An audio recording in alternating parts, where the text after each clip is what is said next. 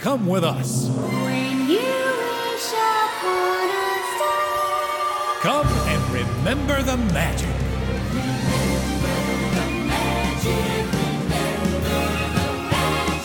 It's time to remember the magic.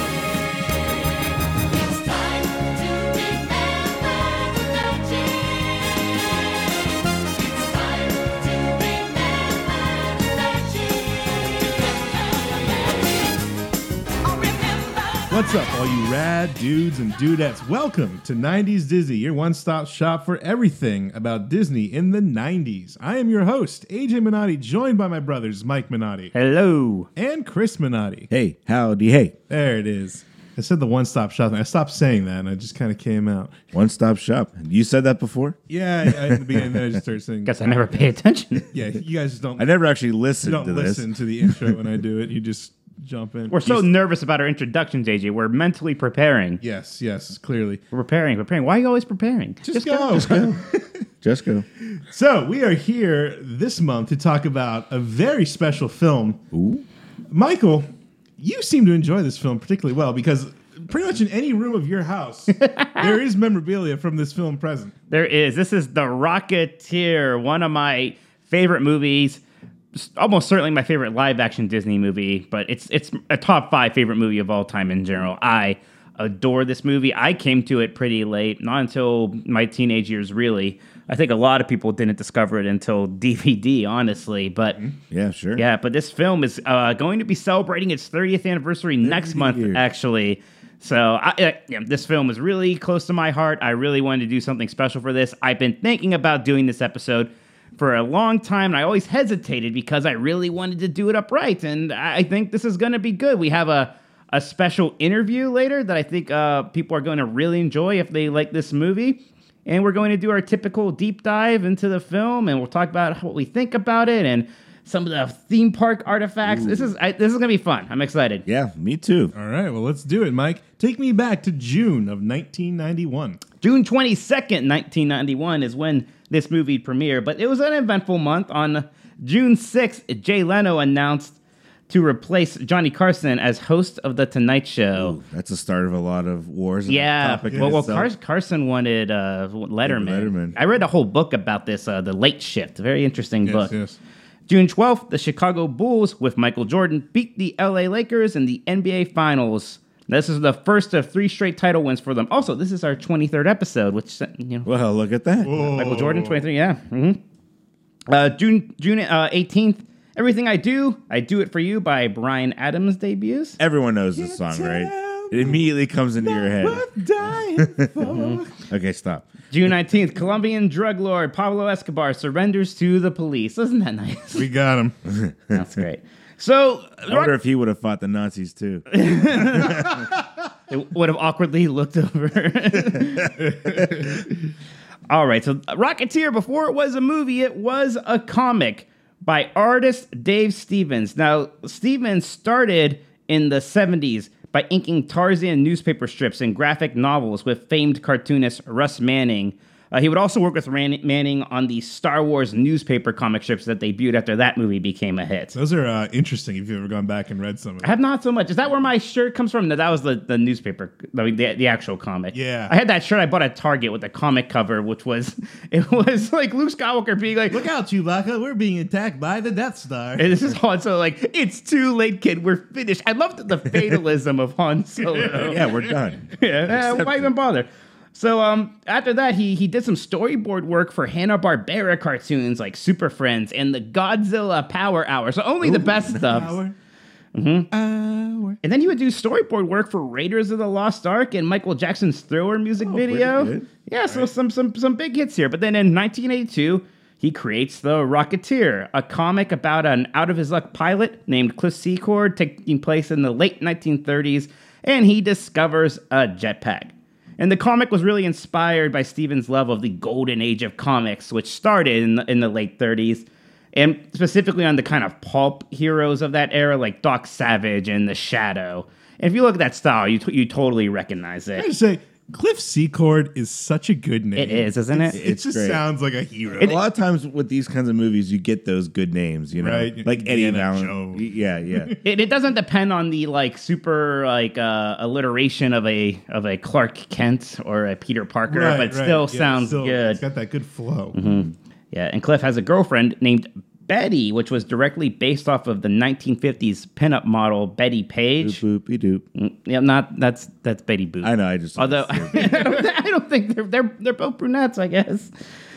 Stevens would actually later in life befriend the real life Page, who was older, and kind of help her get better compensation for, everyone in Hollywood using her image. I've heard of that story. I just didn't realize it was him who did that. That's cool. Seriously, so it's not just exploitation. How about that? Good for him. So the character of the Rocketeer actually debuts in issues 1 and 2 of Star Slayer as a backup feature. There's a name. Star Slayer itself sounds amazing. It's it's comic created by Mike Grau. It's about a Celtic warrior during the time of the Roman Empire. All right. I went more sci-fi in my mind. No. when you said it. No, and it's like, it almost looks like Conan the Barbarian, but like Roman Empire versus the Celts instead of like the sword and fantasy thing. But the Rocketeer became a hit, and this was kind of early in that independent comics movement, right? So outside of Marvel, outside of DC, you have these independent comic labels blossoming up everywhere and kind of getting fan bases. In fact, in 1982, he would win the first Comic-Con International's Russ Manning Most Promising Newcomer Award, which is named after Russ Manning, who he used to ink for earlier. Sounds like that Montgomery Burns Achievement Award in the Field of Excellence. Whatever it is. So even when Stevens made the comic from the very beginning, he figured it would make for a good movie. And I think he thought, like, I could sell this probably. So in 1985, he actually gave writers Danny Bilson and Paul DeMeo a free option on the Rocketeer rights. Now, Bilson and DeMeo were friends and writing partners. They first started writing together on a 1984 sci-fi film called Trancers, which was about a time-traveling detective. I need to watch this. Yeah. Sounds like what's the Scott Bakula thing that just jumped out of my head? Quantum Leap. Quantum Leap. Yes. Yeah, but pretty. I don't know if pulpy's the word, but it's also a bit of a cult classic. And then they would do Zone Troopers in 1985. It's about World War II soldiers who fight an alien ship, and Bilson even directed that one. So they're genre films, right? Pulpy genre films. And the original idea they had to make a Rocketeer movie was to make something kind of low budget and independent, black and white even. Then they brought on William Deere, who had just directed Henry and the Hendersons. And they brought him in. That movie was a hit. Yeah. They brought him in to direct and help write. And once his name was attached, like, okay, well, this is a bigger scope now. This is going to be like a real movie, I guess. So they began shopping the film to major studios in 1986, and it eventually lands at Disney. And speaking of Danny Bilson, I talked with him. You got to explain how you got connected to Danny Bilson, because it's pretty interesting. Well, I'll get there, because let's talk about Bilson a little bit, and it'll all make sense if you remember that my day job is a video game journalist. Yes, but after The Rocketeer, Bilson and DeMeo, they kept working together. They worked on TV stuff for a while, including the Flash television series. But after that, Bilson would get involved with video games. He was working on guiding creative and narrative IP development at Electronic Arts. He's working on games like The Sims, some of those earliest Harry Potter games, Command & Conquer, Medal of Honor, and their James Bond games. And then he became the VP of Creative Production at THQ, and he was involved with THQ till just a bit before its closing. So he was there. So he was knee deep in video games, and now he actually is a teacher at USC. USC. Thank you. I was like something California, yeah. And my coworker Dean Takahashi has ties to that college. So he has ties to video games. So he knows Bilson pretty well. I was like, hey, can I maybe talk to him? And he's like, sure. I'll email him, give you an introduction, and yeah, so this was able to happen. So it was great to talk to him. And his partner, Paul DeMeo, died in 2018. But before that, they had wrote a spec script together for The Five Bloods, which Spike Lee would turn into a movie in 2020. Very cool. So so it's nice that they had that kind of that nice hurrah yeah. as a writing team. About to have a nice viewing party for that movie. Yeah, someday. I mean, everyone was talking about it last year. I remember. I had no idea there was a Rocketeer connection at the Yeah, time. of all things. Right.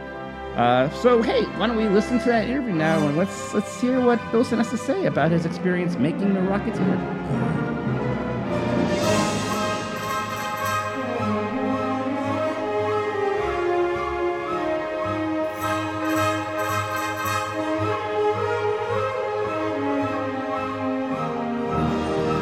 Well, I guess just to start here, do you believe it's been 30 years? No. I mean, really longer for you, right? Because it was like a 5-year pre-production process, right? It was 6 years. I think we started in 86, I think. I probably shouldn't tell you, but that's the year I was born. That's okay. So how did you get involved with the Rocketeer project? When Paul and I were working at Empire Pictures in the 80s, we were working on it. Our office was on Fairfax Avenue, and around the corner was the Golden Apple comic store. So we would walk over there at lunchtime and look through the bins and look for, because we were working in generating lots of ideas in sort of that direct to VHS. Well, it wasn't exactly that, but sort of the Charlie Band wanted to make 2,000 movies by the year 2000. So let's just put it at that. So we were generating lots of ideas. So we really liked the comics of that era a lot. They were very influential, the ones from the 80s. And one of them, along with American Flag and Dark Knight Returns, was The Rocketeer, which we found in the bins, the old Comico version. And we fell in love with it. And I remember we tried to contact Dave, and we learned that a director, I believe Mike Miner, his option on it was just lapsing. So we tried to contact Dave, and I remember then we went to Italy to make Zone Troopers in the beginning of 85.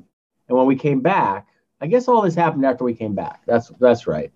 And Dave came over to our little office at Empire, which was on, I think we moved in the middle of all this. I'm getting a little blurry, but we started on Fairfax where we found The Rocketeer. By the time we were working on it, we had moved to La Brea. And I remember Dave being in the office and us showing him production designs for Zone Troopers, which I think we'd already shot, but I didn't show it to him yet.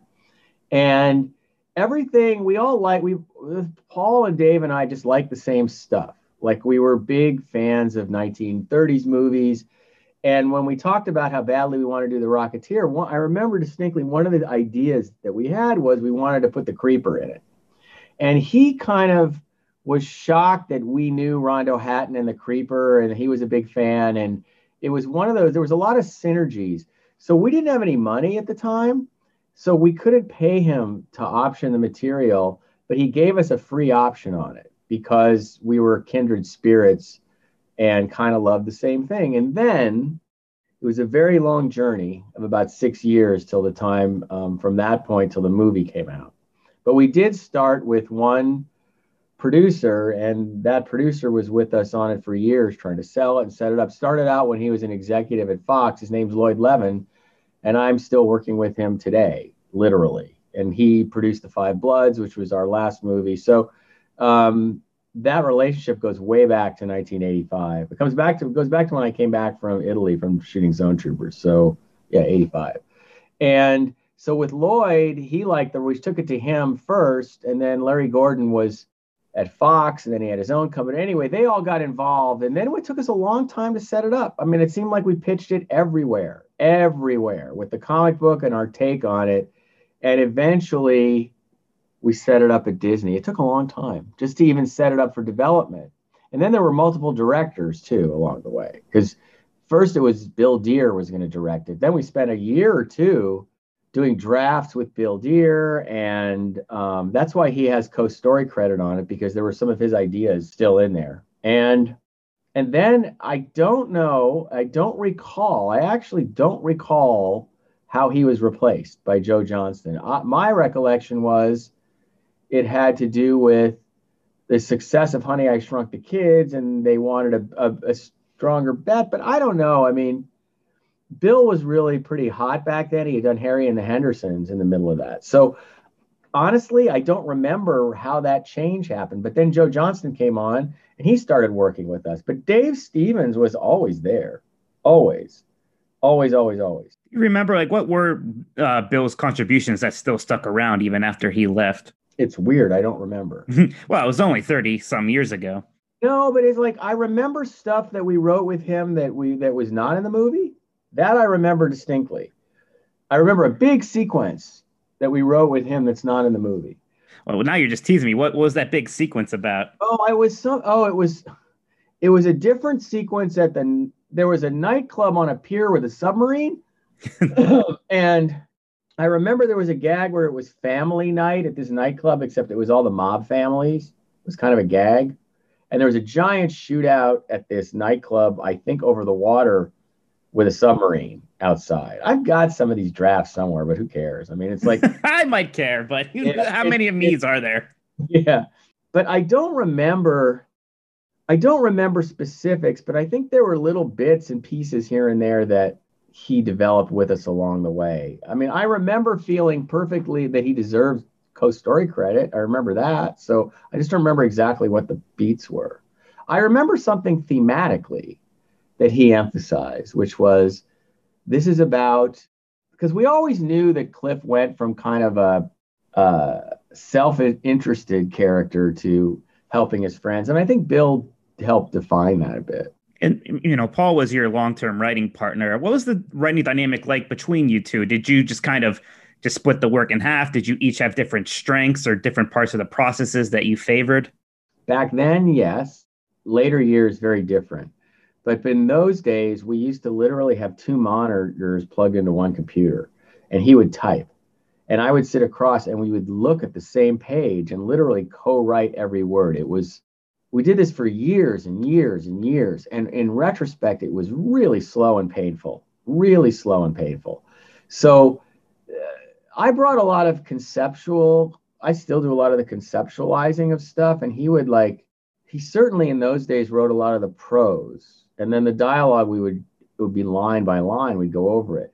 In later years, when we got smart, and it all happened when we weren't able to work in the same city and we had to work on VidCon, we started dividing up scenes. And it was really liberating. We got a lot faster. Like Five Bloods was written in like 3 weeks, because 2.5, I think, to the first draft, because we were just divided up. And from then on, for the last 8 years or something, or whatever, Paul passed away 3 years ago. So let's say, I guess those 5 or 6 years after the game business, when we went back to screenwriting, we would divide it up, and it got very fast. And I also learned at a certain point, we'd written together so long that when we wrote by ourselves, we wrote the same stuff as if we were writing together, because I kind of knew what he would say. And I still, to this day, without him being here in my writing, I know what he would say at times. You know what I mean? Mm-hmm. So, when Disney was the one that sort of stepped in, was that a surprise to you that it was going to be Disney of all companies? Especially, that 80s Disney is a very different company than one we know now. It was Touchstone originally, because it was going to be more like Raiders, PG-13. At some point in the middle of the process, and I think it was the film was in production or right before, they decided it was going to be a Disney movie. Again, it had something to do with the success of Honey, I Shrunk the Kids. And a lot of people were really upset about that. I think the producers were upset. They felt like we're going to hurt it in those days by making a Disney movie. We're going to lose audience over it. It's going to be perceived as a kid's movie. This is 1991, okay? So there was a lot of people upset. I was not upset personally, because I'm a huge Disney fan, and one of my life goals was to have a Walt Disney Pictures movie. That was one of my goals. So I was kind of like, I'm fine with it. But a lot of people felt that it hurt the box office at that time. And then, you had that long production period with Disney with a lot of different rewrites. Would you say that they were especially difficult to work with, or was it kind of norm for the business? I think it was norm for the business. They used to give massive amounts of written notes. You would do a draft and then you get like 6-8 pages of prose, notes, just and theoretical, and why do they like each other and how can we go further? One of the favorite notes of all developers is always, I think we can go a bit further. So there was a lot of that. I don't remember being aggravated at all. Like, it just felt like normal Hollywood process. I never felt they were terrible or unfair, and I'm still friendly with the person who was sort of the lead development person at Disney on it, by the name of Jane Goldenring, who's still a producer. We're still have a really good relationship, so we weren't arguing. I remember the only thing that I would look at in those notes was sometimes I would try to say, whose note is this? Because we want to know if it was Katzenberg's note, because then you got to do it, right? You can't really dance around it. So sometimes I was looking for that, but overall it felt normal. Yeah, it was a grind and there were tons of notes, but it didn't feel like that's kind of just Hollywood. You talked about how, you were both fans of those original comics. Was it important to you to kind of remain faithful to those? Did you sort of feel uncomfortable when you strayed from that?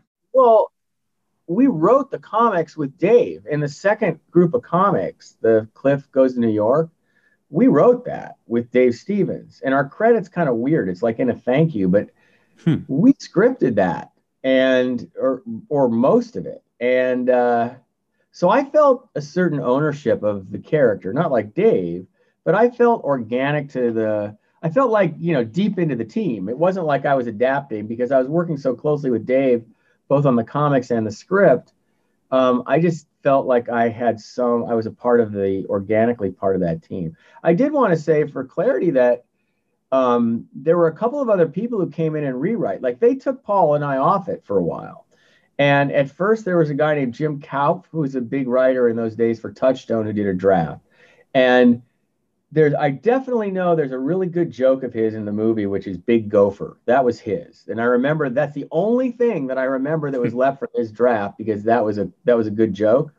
And then Frank Darabont did a draft, Paul and I were always friendly with Frank. Frank was actually the art director on our first film, Trancers, when we were all young.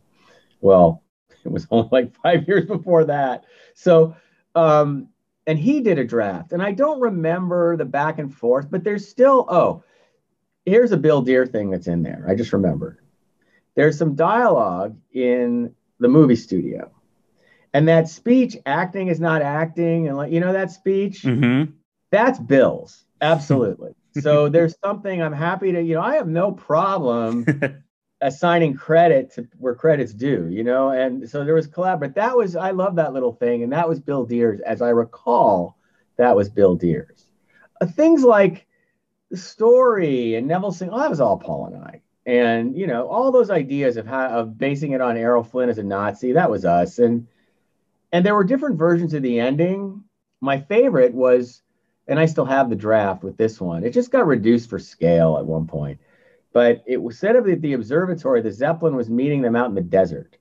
And Cliff shows up with everybody from the airfield in the air, and the gangsters are on the ground. Wow. So it was multiple aircraft and the gangsters in their cars on the ground versus the Zeppelin and the Nazis and stuff. And we wrote that whole thing, and then it got scoped down to the observatory, which is great. And I don't have any issues with it. I just remember that we had a big version. I wanted to ask you, what was it like writing a superhero movie at a time where you had to kind of be very aware of limitations of special effects? You couldn't just, depend on CG coming in and doing whatever you wanted. Was there a lot of times where you had to kind of think smaller or scale back? No, because if you put yourself at that time period, we were dealing with ILM. These were going to be they were state-of-the-art effects at the time. We weren't saying, gee, we don't have CG. We wrote whatever we wanted that could be budgeted for, right? It's like, what's cool about the movie is Joe was really into airplanes, and he's a flyer himself. So part of his connection to the movie was the planes. And so a lot of that air action, and real planes up in the air and all that's much better than CG, because you can feel it. And there's lots of that in this movie. So I think that's an asset, but we never felt visually constrained by not having something we didn't know about. I mean, in those days, it was like The Last Starfighter. That was all CG, right? In the 80s. And nope, we were just staging the movie. It wasn't like can't do this because of that, because we weren't doing Princess of Mars or something. And we did write Princess of Mars at Disney, Paul and I. And in that one, we just had to go, they're going to figure it out. We're just writing the Tharks, And they did. Eventually, visually, they totally figured it out. You brought up Neville Sinclair. I wanted to ask you which character was the most fun to write, but I also kind of wanted to guess that it might have been Neville Sinclair. Can I think about this for a second? Yeah, absolutely. Eddie Valentine. Oh. But Eddie Valentine as written wasn't exactly like Eddie Valentine performed. So I think Eddie Valentine was written like a real 1930s fast talking gangster, and it got a little slowed down, I think, in the movie. And Peavy also was written like real fast talking, and it got altered just by interpretation, which I love these interpretations. I'm just saying they were in the writing. We were really writing. Oh, okay. Here's the thing that's really unique, I think, about this movie. And if I see it now, it's like, how do I get away with this? And this is really what you want to say. What was fun to write? We wrote 1930s dialogue as if we were writing a movie in the 1930s, and I don't know how we got away with it. Like now, when I watch that movie, I think one of the things about it that's definitely Bilson and DeMeo, absolutely, this was all us, is that dialogue. Because even if you're doing a period movie, you usually don't write it like it was written in the 30s. You know what I mean? So, but we were really into it, and that was the voice, and we just went with it.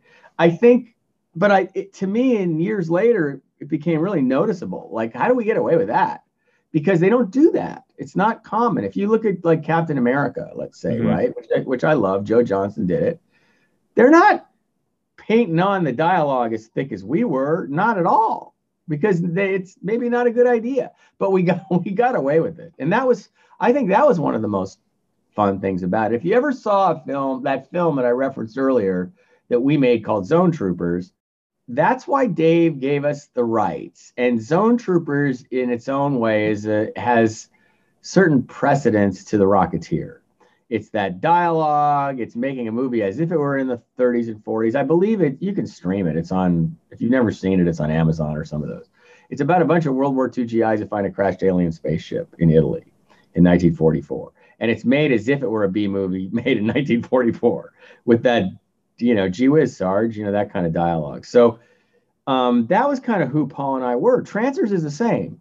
Trancers is just Philip Marlowe. It's Lady in the Lake turned into a science fiction movie. I mean, there's dialogue right out of Lady in the Lake in Trancers. So Paul and I grew up on old movies, and our early stuff was definitely expressions of that. Okay, somebody will say, yeah, what about Five Bloods and Treasure Sierra Madre? It's like, okay, but that wasn't as intentional. That the partners kind of brought they were like, we knew, but in Bloods, it was first Oliver Stone wanted more Treasure Sierra Madre, and Spike wanted more Treasure. So that wasn't exactly us as much.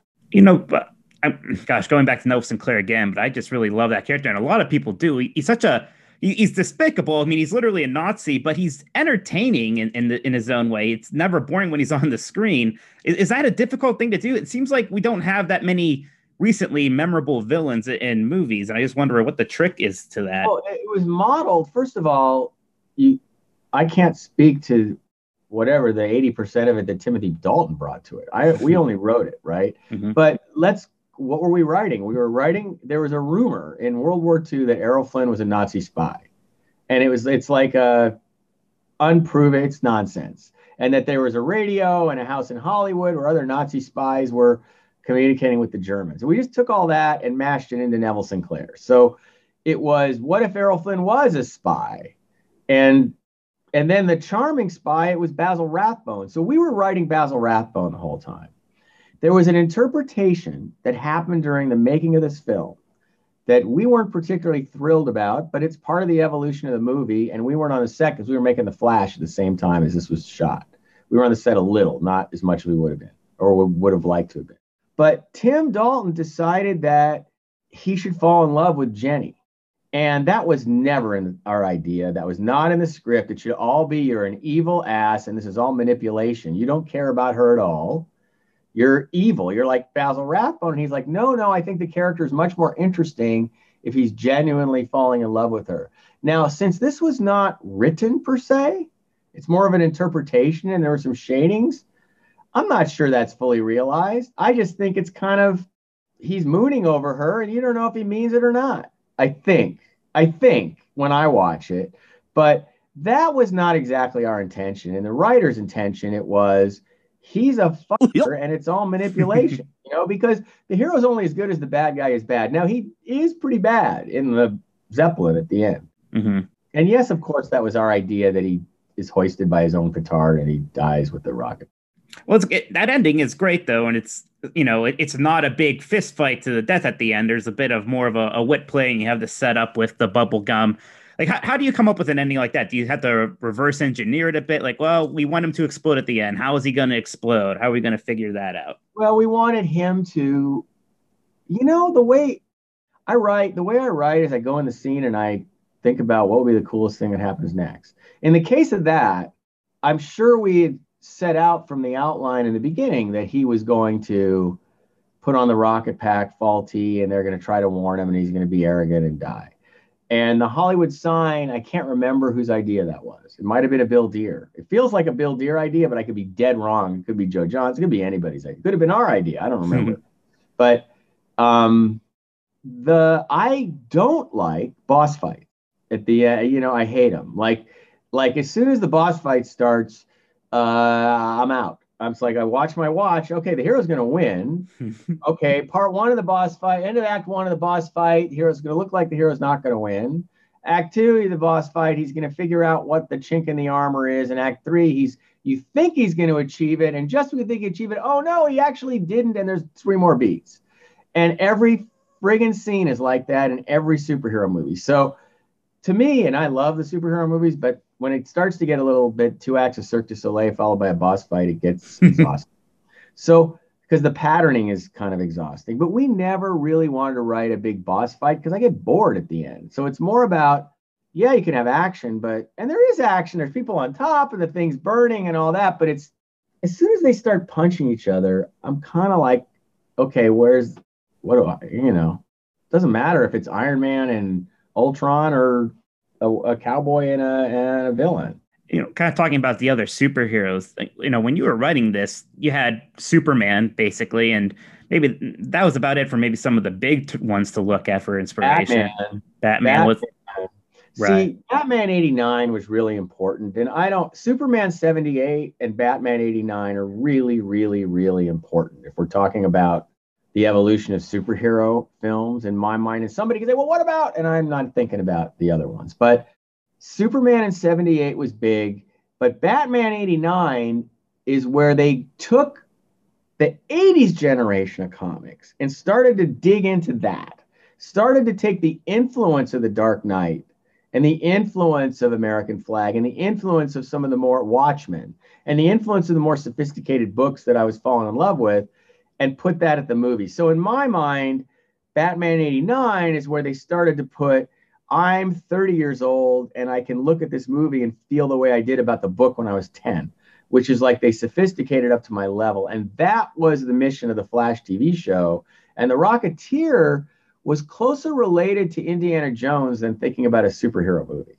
I don't think we were ever thinking of, well, that's not true, because we knew it was an origin story. We knew what we were doing. But I didn't think of it in terms of because he doesn't have any superpowers, right? So we weren't dealing with that science fiction. Batman doesn't either, but we weren't dealing with that. I think that The Rocketeer by Dave Stevens is based on King of the Rocket Men, the serial from the 40s that Dave loved, that he saw on TV when he was a kid. That was later called Commando Cody. It's the same thing, King of the Rocket Men. And so Dave was an artist and obviously fabulous at drawing women, like Vargas, that was his thing. And he loved period and he loved aviation a lot and airplanes. But all the people in the book, are different people he knew, like Doug Wildey as Peavy. And we all put what we know and love into it. And that's how The Rocketeer came together. I don't think anybody was thinking about a superhero movie. What we were thinking about was Doc Savage. Because Doc Savage was the original Howard Hughes, right, in the comics. But we couldn't give the rights to Doc Savage because that was something else. So we changed it to Howard Hughes, which made sense for where'd the Rocket Pack come from, right? Well, in that period, Howard Hughes made sense. That was our idea. And that's always an interesting character because that's like the one thing that's really tied to like hard history there is throwing Howard Hughes in there. Did you have to be like more careful, or did it require extra thought when you were writing that you just treated him like everyone else? There's nothing in there that's not just Howard Hughes from the newspapers. You know what I mean? There's nothing in there where we had to do any research or work on Howard Hughes. It was more the myth of Howard Hughes. You know, that's who that was. We didn't do any work on that. But bringing him in was, you know, you're tying it to history. You know, there's Nazis in it. It's got history. Again, it was. We think the movie was made possible by Indiana Jones. I think that's why they made the movie. But really, we were more in Indiana Jones land than thinking of superheroes at all. Even to this minute, I still think of it much more that way. You mentioned how you were a fan of Disney. Did it kind of like excite you seeing the Rocketeer show up in some theme park stuff here and there? And were you ever privy to like more plans for bigger theme park things? I'm a big fanboy, so I have a collection of everything. I probably have more Rocketeer stuff than anybody. So, and I'm also a Disney fan. And so I have everything. I have the original, you know, the merchandise they didn't make. I've got the posters that didn't come. I mean, I really am into it. And I'm on the like Facebook thing, and I figure I should start taking pictures of stuff and posting it because people are always posting their collections. I have a feeling I might have the best. I do have that statue that you've got over your left shoulder. Yeah, I swear I'm not just pandering. That is always there. Well, mine, I'll show you my office at school, which is a plate. Mm-hmm. You know, I run the game school at USC. Right. Part of the film school. But as a matter of fact, I've got a big student recruiting event coming up in an hour or two. Oh, but I'm just going to put this is my office at school. So you see, just in my office at school, I've got the same statue there in the window. Right next to it is the Flash from 1990 Flash toy that came out a couple years ago. Next to that is a picture of Paul, Dave, and I in front of the Bulldog Cafe on the set. And then up next to FDR is one of those alt Rocketeer things done by one of those artists, you know, because I went to a show 4 or 5 years ago where all these artists had done stuff and you could buy tribute art. So I bought a few things. So I'm a fan. That's awesome. Yeah, I mean, I know like there's still PV's Polar Pipes is still the name of that one place in Hollywood Studios that sells like ices and stuff.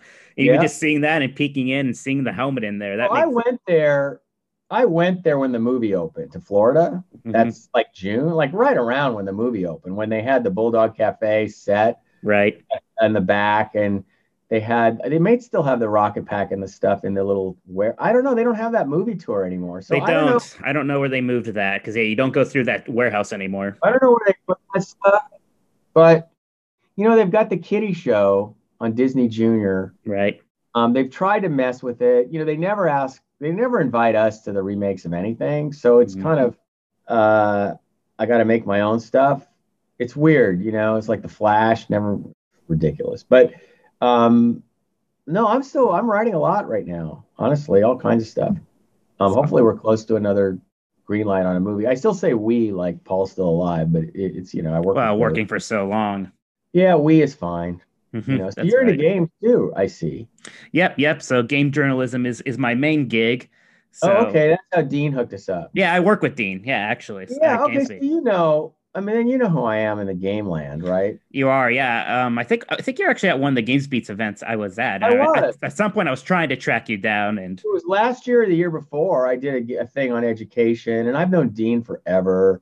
Mm-hmm. And yeah, no, I'm running the school. We're blowing it up. We're doing all kinds of stuff. Professionally in games, I'm mostly screenwriting right now, although I'm into some weird stuff. You know, with the gaming, was there any point during the kind of gaming part of your career where you thought I would really like to make a Rocketeer game? Or are those rights available? Well, there was one. I have it. There was a Super Nintendo. There's Super Nintendo and an NES one, yeah, when the movies came out, but nothing since then. They're bad. The NES one's okay. It's okay. The Super Nintendo one I can't speak on as much. It has that weird flying segment. I don't remember the differences, but the thing that was much closer to it was Rocket Ranger that Cinemaware did back in the day on PC. I used to play it on my Amiga. That was a total ripoff of Rocketeer. Would I love to make so if somebody's like, I don't think a lot about the only way I would do a game, and I actually interviewed for maybe a month or two ago at Insomniac because it was a lead on a AAA on the next one. I think I know what it is. They weren't telling me. And they didn't hire me, which I thought was stupid, but I agree. No, I mean, there's nobody more experienced than I am. And it was a 4-year project. And I think, you know what happens with me, man, is I scare them. Because I'm just I've been too senior, so nobody wants to hire an ex EVP on a team. It's kind of weird. But I would, if somebody said a decent studio, a reasonable studio, wanted to make a Rocketeer game, I would write it for sure. That'd be And pretty. in a second, I would want to, because I have, there's a lot of Rocketeer story untold. We had a sequel plan that we never executed. Right, But it was mostly Cliff Goes to New York extrapolated. Yeah, it makes sense, especially since you said you worked on that comic, huh? Well, I wrote it. I mean, Yeah. literally wrote it. It was Worked like on. Dave was like, I don't know, when he finally published it, it was like, thank you to us and Mike Kaluta. Well, Kaluta inked the whole thing. And we wrote, I think if it was 6 books, we wrote 5. Because he may have had a first book or part of it written when we started. I can't remember because, Dave was insanely slow. I mean, insanely slow. Because he was meticulous. He couldn't really write comics, because he couldn't turn them out. That's why the art is so fabulous in The Rocketeer. But what's really interesting? The Rocketeer is more popular today on April 6th, 2021 than it was a year ago even. Right. Because of Disney Plus. And it seems like that's been building momentum for almost, since almost like early 2000s. It feels like people have been talking about this movie in more reverent tones, and there's been more fans. And even Disney themselves now, they release a good bit of merchandise. Like, I don't have to go to weird dark corners of the internet to get a Rocketeer shirt. I could go to Disney World and buy one. Yeah, it's really great. And I would love to do more work on the Rocketeer if it was ever possible, but it tends that they never go back to the originals on stuff. So I'm not counting on anything, and I'm generating my own stuff. I'm really doing a lot of stuff now, like writing a lot, like more than in years. So hopefully you'll see more of our stuff. Well, one Bilson DeMeo I rewrote, and then really close on another movie with we have a director, and we're getting close. So it's not comic booky stuff, but it's still good. It's still cool. good. More like Five Bloods, actually, the next one. So I guess kind of just to kind of round everything out, when like 30 years later, someone says a Rocketeer, how does that make you feel? What do you think about just evoking that name? Oh, pride immediately. It's awesome. It's like you do. I don't know. You're asking me it's a big question when your partner's dead. Sure. But the legacy is there. There's the Rocketeer, and there's the Five Bloods, and there's the Flash, and there's the other stuff we did, the Viper, the Sentinel, Human Target, whatever, and all the Empire movies. But the most important things we did, I believe, are the Rocketeer and the Five Bloods that Paul and I did together. So, it's one of my favorite movies, and man, getting to talk to you about it like this has really been an absolute treat. This has been just fantastic for me. oh, cool. And yeah, if you have any follow-up questions or anything, feel free. And if you work with Dean, maybe we'll run into each other on a game. Yeah, maybe. once traveling again, I'm sure I'll be at another event, and I can meet you in person. Yeah, we're doing our USC Games Expo on Saturday, May 15th, which will be like, it's like 4 or 5 hours of streaming on 4 channels. So we're really blowing it up. Yeah, I'm sure. I wonder if Dean's just going to straight up cover it or not, or maybe. Doesn't one of his daughters go there? Yeah, his daughter goes to USC. Is she graduating yet? I don't know. Dean is really tight with USC. So, I knew him from the business, but yeah, hopefully he'll cover it. He should. We had 80,000 uniques last year for our first time for a school. That's pretty good. And we're doing a high school day. We're just really, there's a lot going on at USC Games. That's a whole other story. There's a lot of growth. Sounds like it. A lot of growth going on. We've just gotten a big gift, and there's lots about to blow up. So that's all cool too. Anyway, nice talking to you, and we did a little Rocketeering, and you'll edit some of the crap out, right? Yes, and, no worries. Yeah, we'll keep out the thing about whatever it was. I'm so scatterbrained already. I know there was something. It'll get out of there. All right, thanks, man. Thank you so much, Danny. That was really fantastic. All right, take care. I'm glad you are a fan of the movie. So absolutely. You have a good one. See ya. Bye.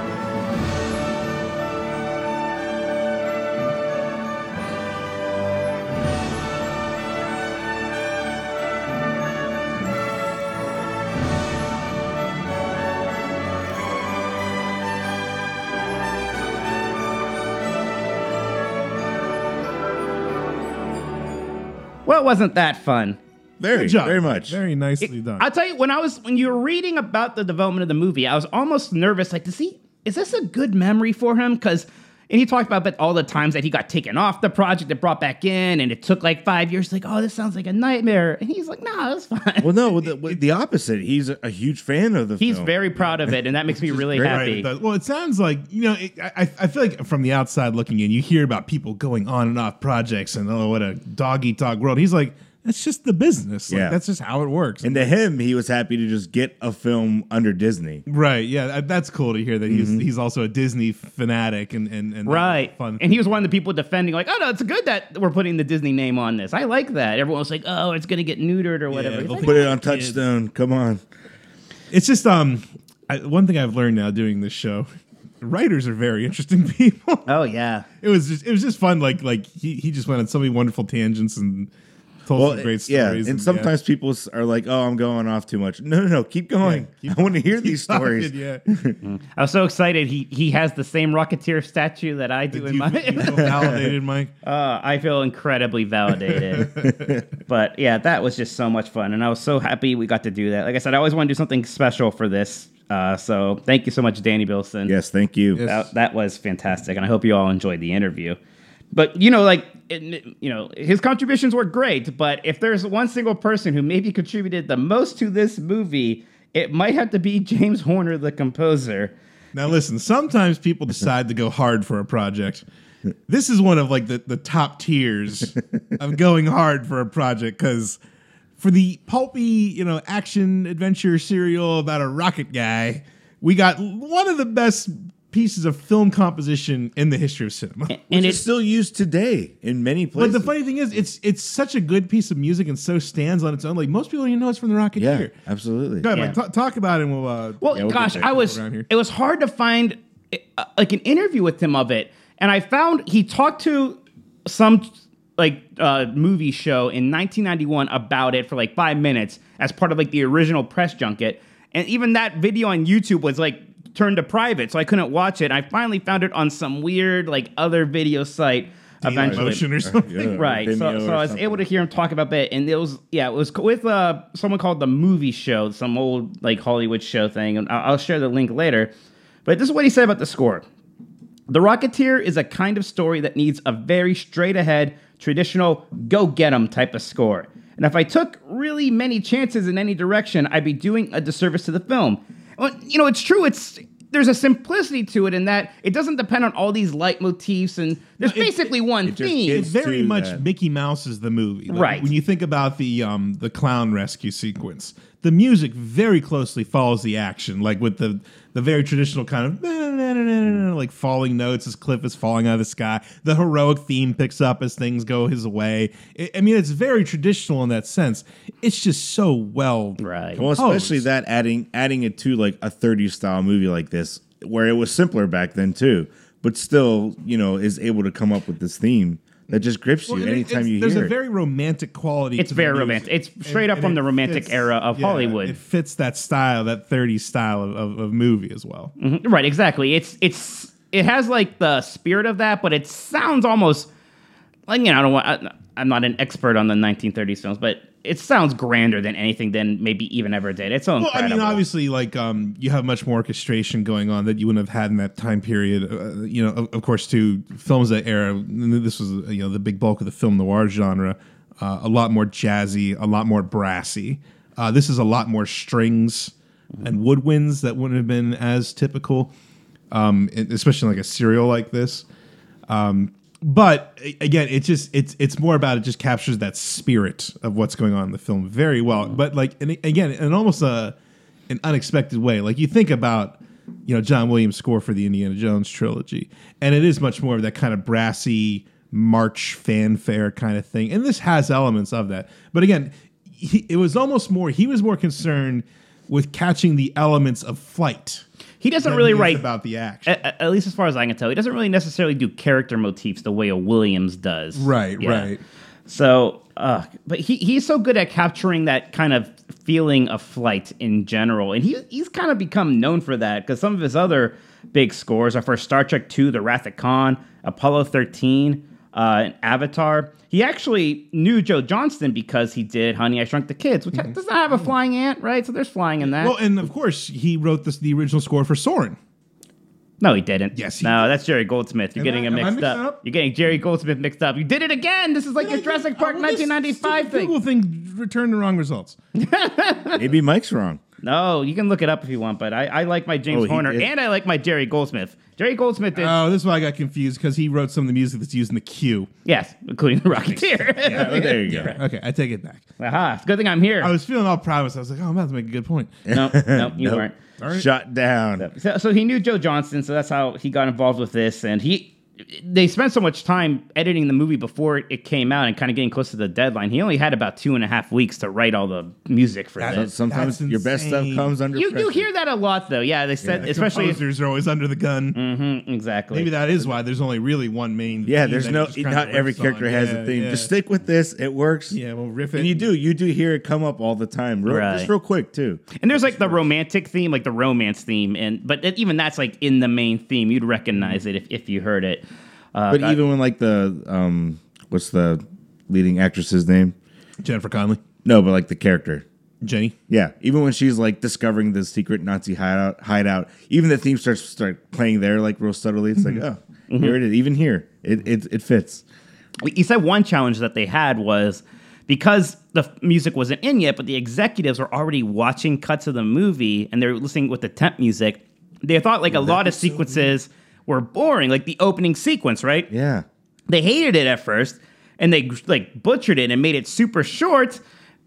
But then once you get the James Horner music in, they're like, oh no, this is great as it is, longer and with this music building this up. Yeah. And that's one of the best parts of the movie. it's is the for sure a opening. great example of if you swap the music out in this film, it just loses half of its grandeur. That's true of almost any movie. I mean, Sure. think of Star Wars without John Williams, and it's a mess. Yeah. I love James Horner so much. He's maybe my favorite composer. His Land Before Time score is Yeah. that doesn't deserve to be that good. Talk about going hard. Hey, it's a dinosaur movie for kids. I'm going to make them all cry. And the parents, too. The kids will learn a lesson on this day. And he himself was a pilot, kind of unfortunately, because he died in 2015 in a small a turboprop crash. Which, gosh, like there's a lot of those happening there. Remember, we almost lost Harrison Ford to one of same those. time. So you're not going to get me in one of those small planes. Right. We lost John Right. Denver like that. And Yeah. So I guess now is a good point to maybe talk about the movie and how if anyone I want to do a plot synopsis because yeah, we know. Go watch it. It's on Disney Plus. It's on- If you And listen it's to the show, you fantastic. probably subscribe to Disney Plus. It Take holds up. 2 It's hours great. and watch one of the best movies ever. and we just watched it again and this movie is just so much fun. It makes me feel so good. And hilarious too. It's Oh, yeah. funny. It's so funny. To talk a little bit about the history of the film here, then we'll get into kind of our thoughts on it because I have a lot I want to say about it. But go ahead, Mike. Tell me about like its box office and how it was received in 1991. Well, not great is part of the problem. It only had a domestic gross about 46.7 million. And it's you want to be like, why? And maybe there's a few reasons. I think the biggest one is competition. So here are the other top movies in June, and some of these even came out in May. But Robin Hood, Prince of Thieves, Hence the song. yes, City Slickers, Good movie. Backdraft, Thelma and Louise. I like Backdraft because of that 'cause stupid of the attraction in Universal where they blow the room up. I like a Backdraft. Let me go, bull. That has a score by the guy you thought Goldsmith, yeah. Goldsmith, I believe, actually. So there, but so maybe that's it. When at first, what they blamed was the poster because the poster is gorgeous. It's that Art Yeah, Deco, it's so good. beautiful poster. And You they're gotta like, no, find something to blame. no one knows what this means. So they very quickly got a poster of people's faces. And I don't know if that really helped. Maybe there's this idea that it's a bit ahead of its time. At this point, the only, Batman in 89 is a big hit. Yeah, Batman Returns around this time. And they're big hits. They're very different from this. You don't have the Marvel movies. The Superman movies are kind of like, they're well Bit done. over at the time too. Now They're well done. So maybe people just didn't really go for this kind of thing yet. Or maybe it was that stigma of making this a Walt Disney movie, and maybe that threw people off. Like, it's an action movie by Walt Disney. It's going to be for kids. I don't know. But, I mean, they had success already with Who Framed Roger Rabbit, but maybe people were more okay. But that was still under. That was Touchstone. That was still Touchstone. Yeah, then that never was mind. Touchstone. So I don't know. Maybe that was it. I have no idea. I mean, It's funny how things turn around now. Like, oh, it was like Nightmare Before Christmas. That was Touchstone as well. So it's like the opposite effect for that one. You know, But- it was on Touchstone, but would have done better as a Disney. but and that same thing with, that movie obviously became a big cult classic later, and maybe this one not to that degree, Sure. but it did develop a nice cult following, and Bilson even talked about on Disney Plus how many more people get to watch it now, Yeah. and how great that is. I bet he loves that. Oh yeah, it's fantastic. Now it's to a point where when the 25th anniversary happened, they released a bunch of merchandise Disney did. Like you can find stuff. They sell Rocketeer shirts. It's not to the extent of Nightmare Before Christmas. but it's better than Dick It's Tracy. not getting its own Yes. shop or anything. Right? What's that movie gonna get its weird cult following? You know, I've still never seen it. Me Maybe we neither. need to Never the watch whole that thing. and do that episode There you go. sometime. Be fun. That was 80s. But this movie is getting its due now. People, you hear it all the time now. People love this movie. People bring it up. What's the Red Letter Media is a really popular channel, Yeah. and Mike from there, he loves this movie. He brings that up, right? And you hear that from a lot of people. This is because it's great. You can't Yeah. deny quality. When you watch it, it's just good. I have a short list of like what I consider to be perfect movies. It's like Empire Strikes Back, Roger Rabbit, Raiders of the Lost Ark, Jurassic Park, and like this. Like there's not a thing about this movie Right. that I would change. Like maybe you can like the special effects are old, and you know what? Like Yeah, I but don't that's the think, thing of the I don't time. think. I think they're like. You look at it and you're like, yeah, it's from the 90s, but it's in no way distracting or takes you out of Like it. he's still at all. flailing about and it looks Yeah, great. you do- I mean, Especially it's the not. wide It's no shots. worse than some movies today with the CG stuff. That like obviously it's not real, but like not many movies are tricking me today. Yeah, I feel this is more grounded. Yeah, like you said, like a clearly CG guy flying around. And that's the thing, and that's why it's almost be hard to make a movie like this today. It's part of what made Superman such a big deal in the 70s. Getting a guy to fly in a movie today is no big deal. We have a computer.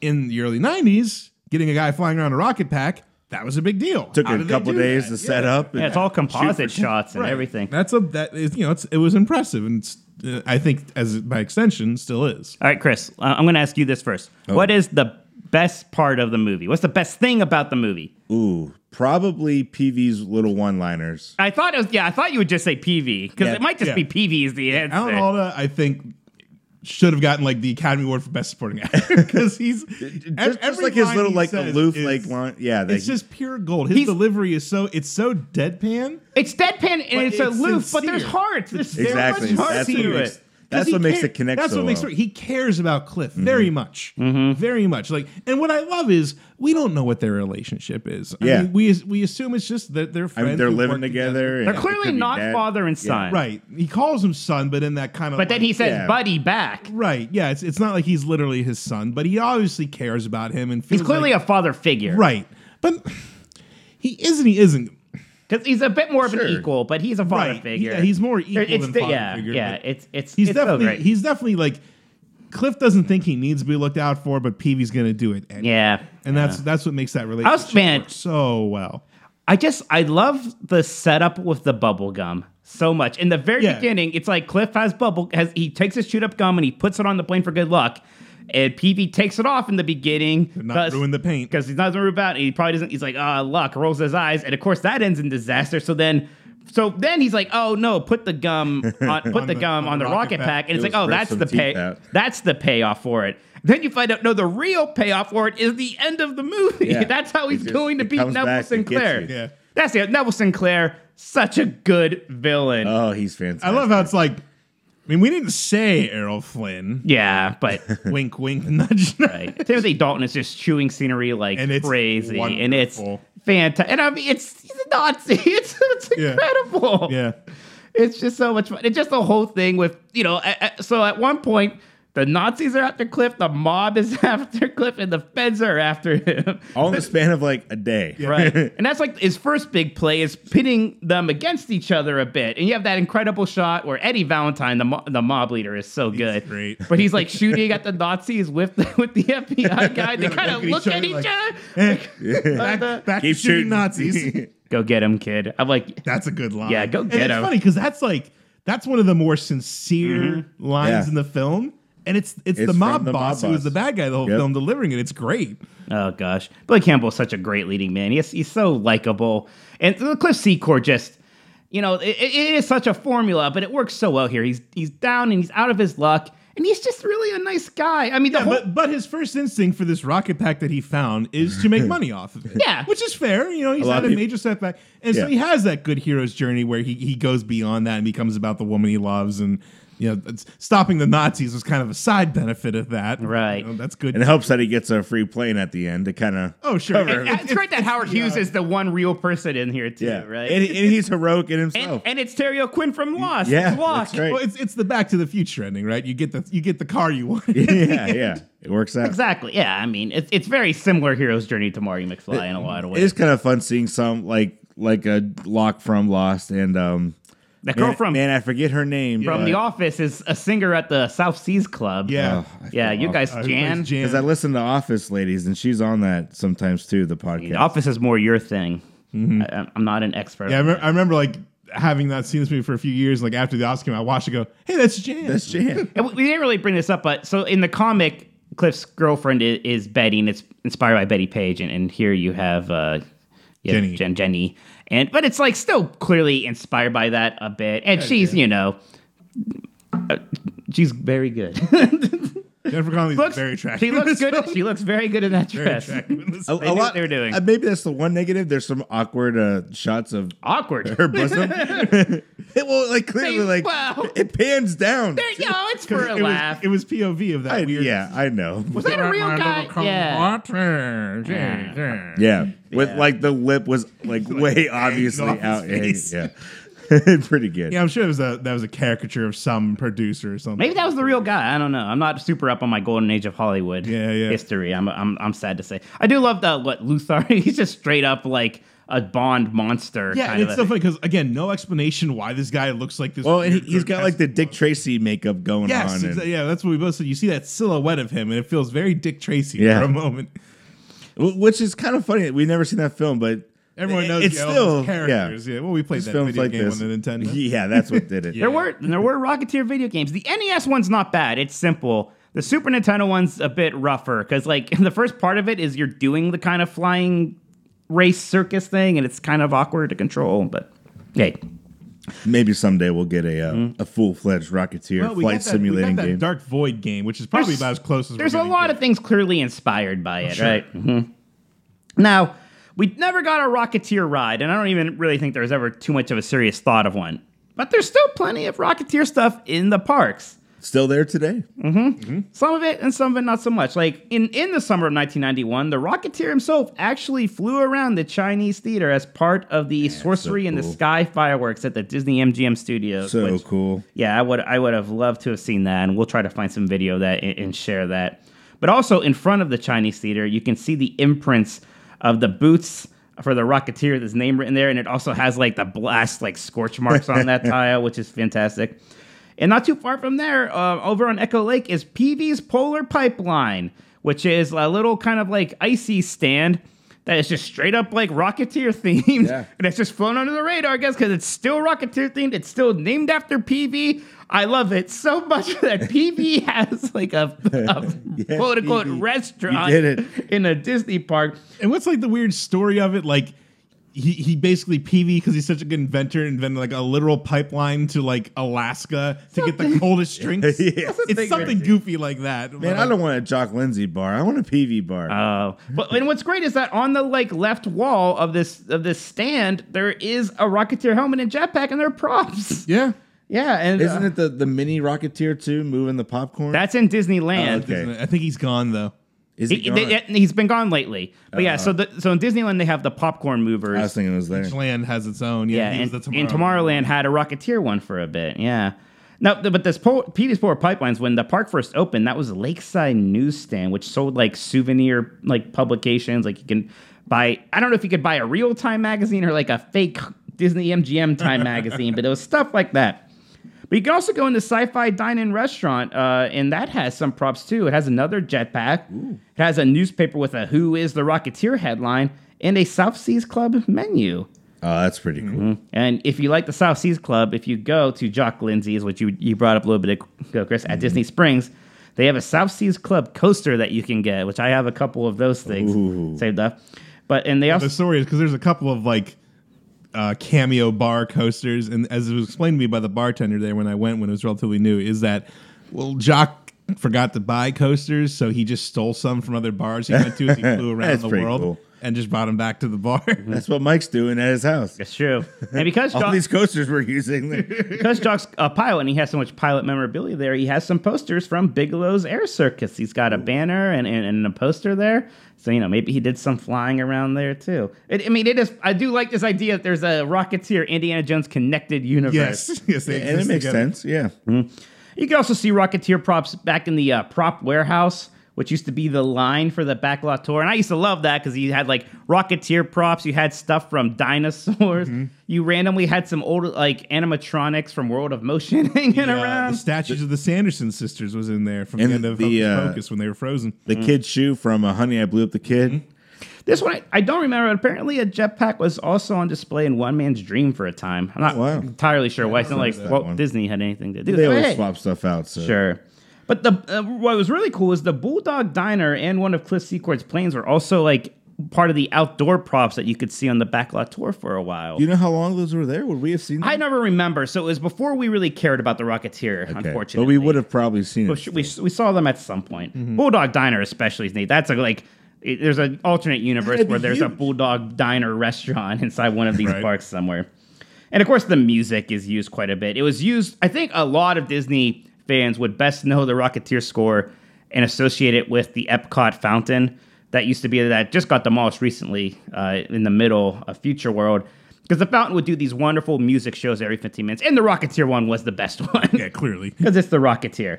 But you can hear that song some other places. It's been used for Soren's Q. I don't know if it is right now, because they use a lot of flying-based music, Right. obviously. So, of course, it would be in there.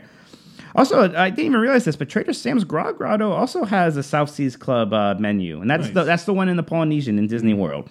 I have to go check that out later. So there's a good amount of... And what's cool is some of the stuff is newer, like Grog Grotto and Jock Lindsay's. Like, they're still Yeah, throwing they're in still remembering. some Rocketeer love. And, Well, you got to think too. A lot of the newer Imagineers that are getting in there are in their age, 30s and all that. They grew up They with like this, the movie, yeah. So they're gonna maybe throw those kind of things in there.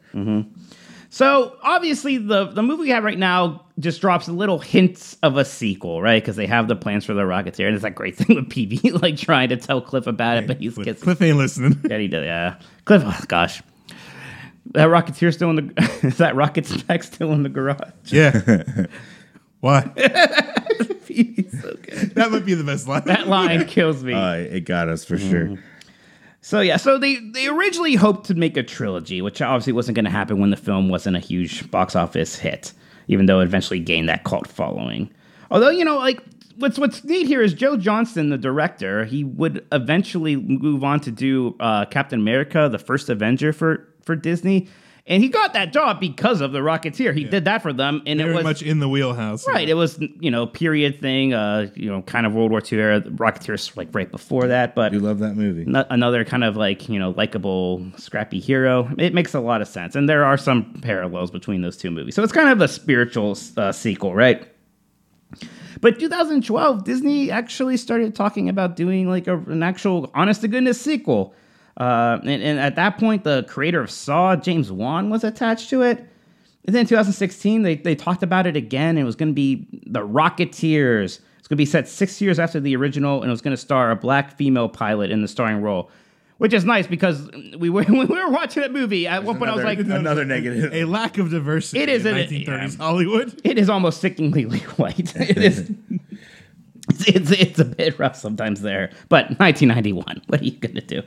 But as of 2020, so J.D. Dillard is now set to direct the sequel, and the idea now is that it's going to be a Disney Plus thing. There's been another draft written, and they're always talking about content for Disney Plus. Yeah, bring it. And they have metrics now. They can see, this is how many people are watching The Rocketeer. Or are they going to be interested in the sequel? I mean, they just made a new Mighty Ducks thing, for goodness sake. So, which is very good. Yeah, I My need wife to and see I that. do enjoy it. so maybe this is going to happen. Maybe it's not. Like, just have Rocketeer on every night I before know. you go to bed. Well, of course, Get those you got- metrics you got, up. You got to mention the Rocketeer sequel they did make, And they did actually make when they made a Disney Junior show. which my kids very much enjoy. Yeah, we haven't watched it. Is it on Disney Plus? It might be. It's on Disney now. That's Okay. what because they also there's a decent Disney now has like those little mini games. Yeah, Basically. yeah. There's a decent Rocketeer game on Okay. there. For And what's Check cute it is out. that Billy Campbell's back in there doing voice work, right? Yeah, No way. so the girl's the main character. I forget all the names, and it's She's got a bulldog. yeah, she does have a bulldog.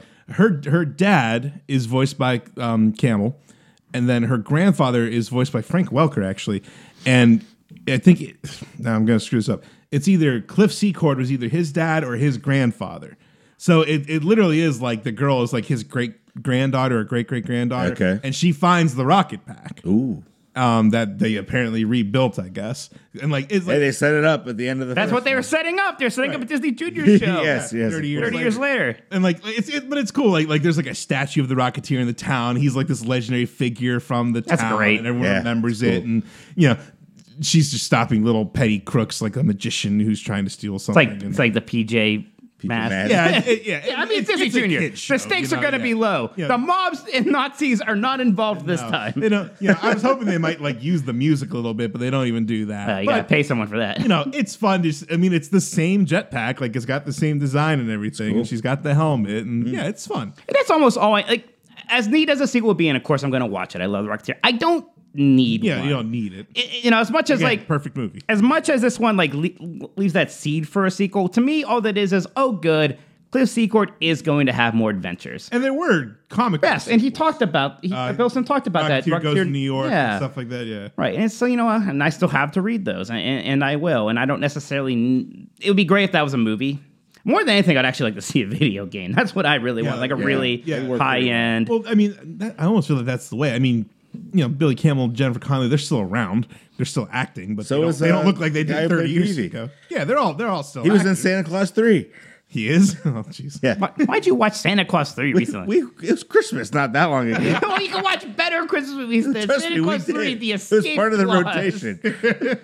Rocketeer saves Christmas. Ooh. There you go. There Give me you that. Oh, because he's going to drive the sled.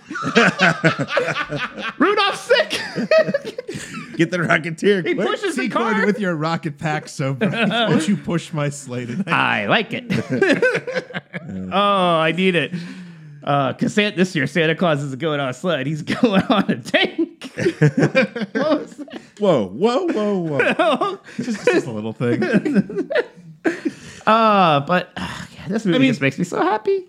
It's interesting to go back to this movie today, especially if you've never seen it, because I think in this modern era of the MCU and everything. Again, Bilson talked about this. He said he doesn't compare it to like a superhero movie, and I agree with that.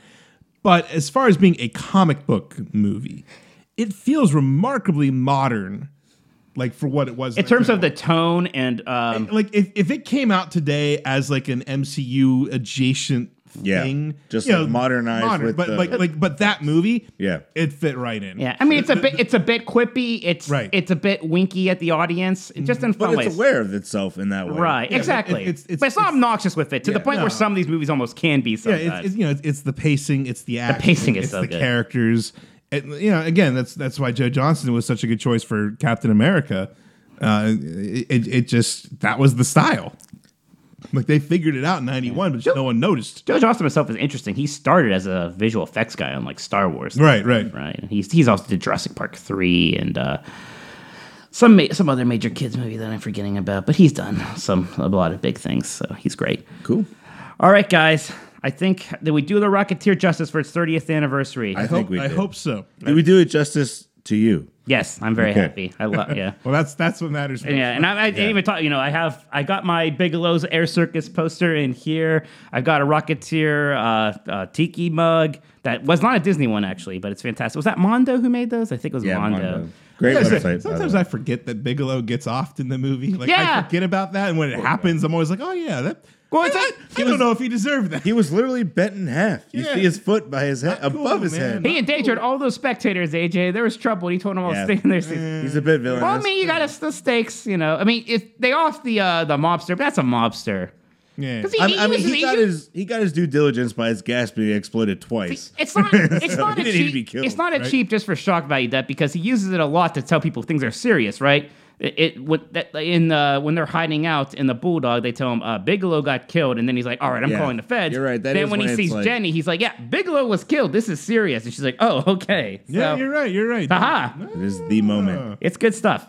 I'm glad he died. It's a well-written film. How about that? Good job there, It's like they knew what they were doing. Good job, Yeah, Bear.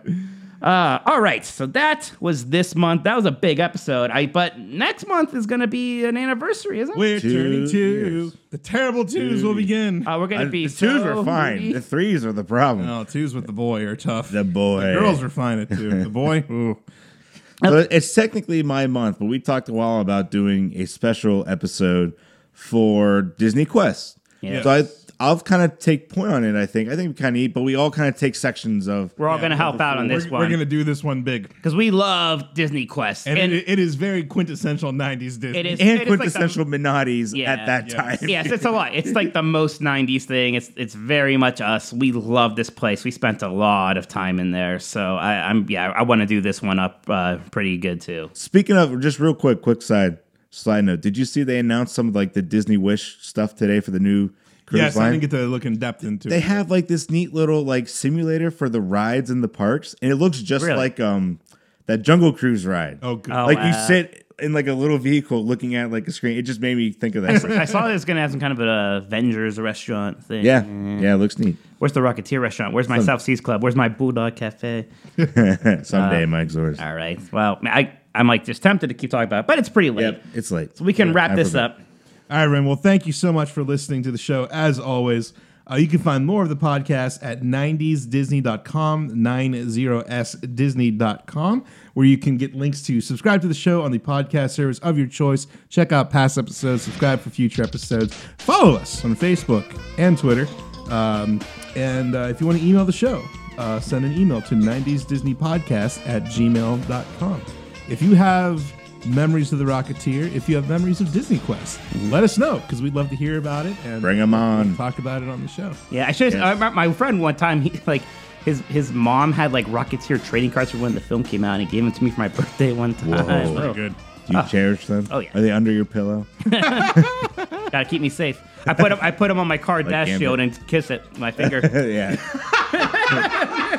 bring it back. With your nightly chapstick. But then later the mob finds it, and now they know to go up the riot. Let's all put gum on our cars. I might. Gonna ruin the paint. My paint's already ruined. All right, everybody. Thank you for tuning in. We'll see you next time right here on 90s Disney. Take care. Goodbye. Bye.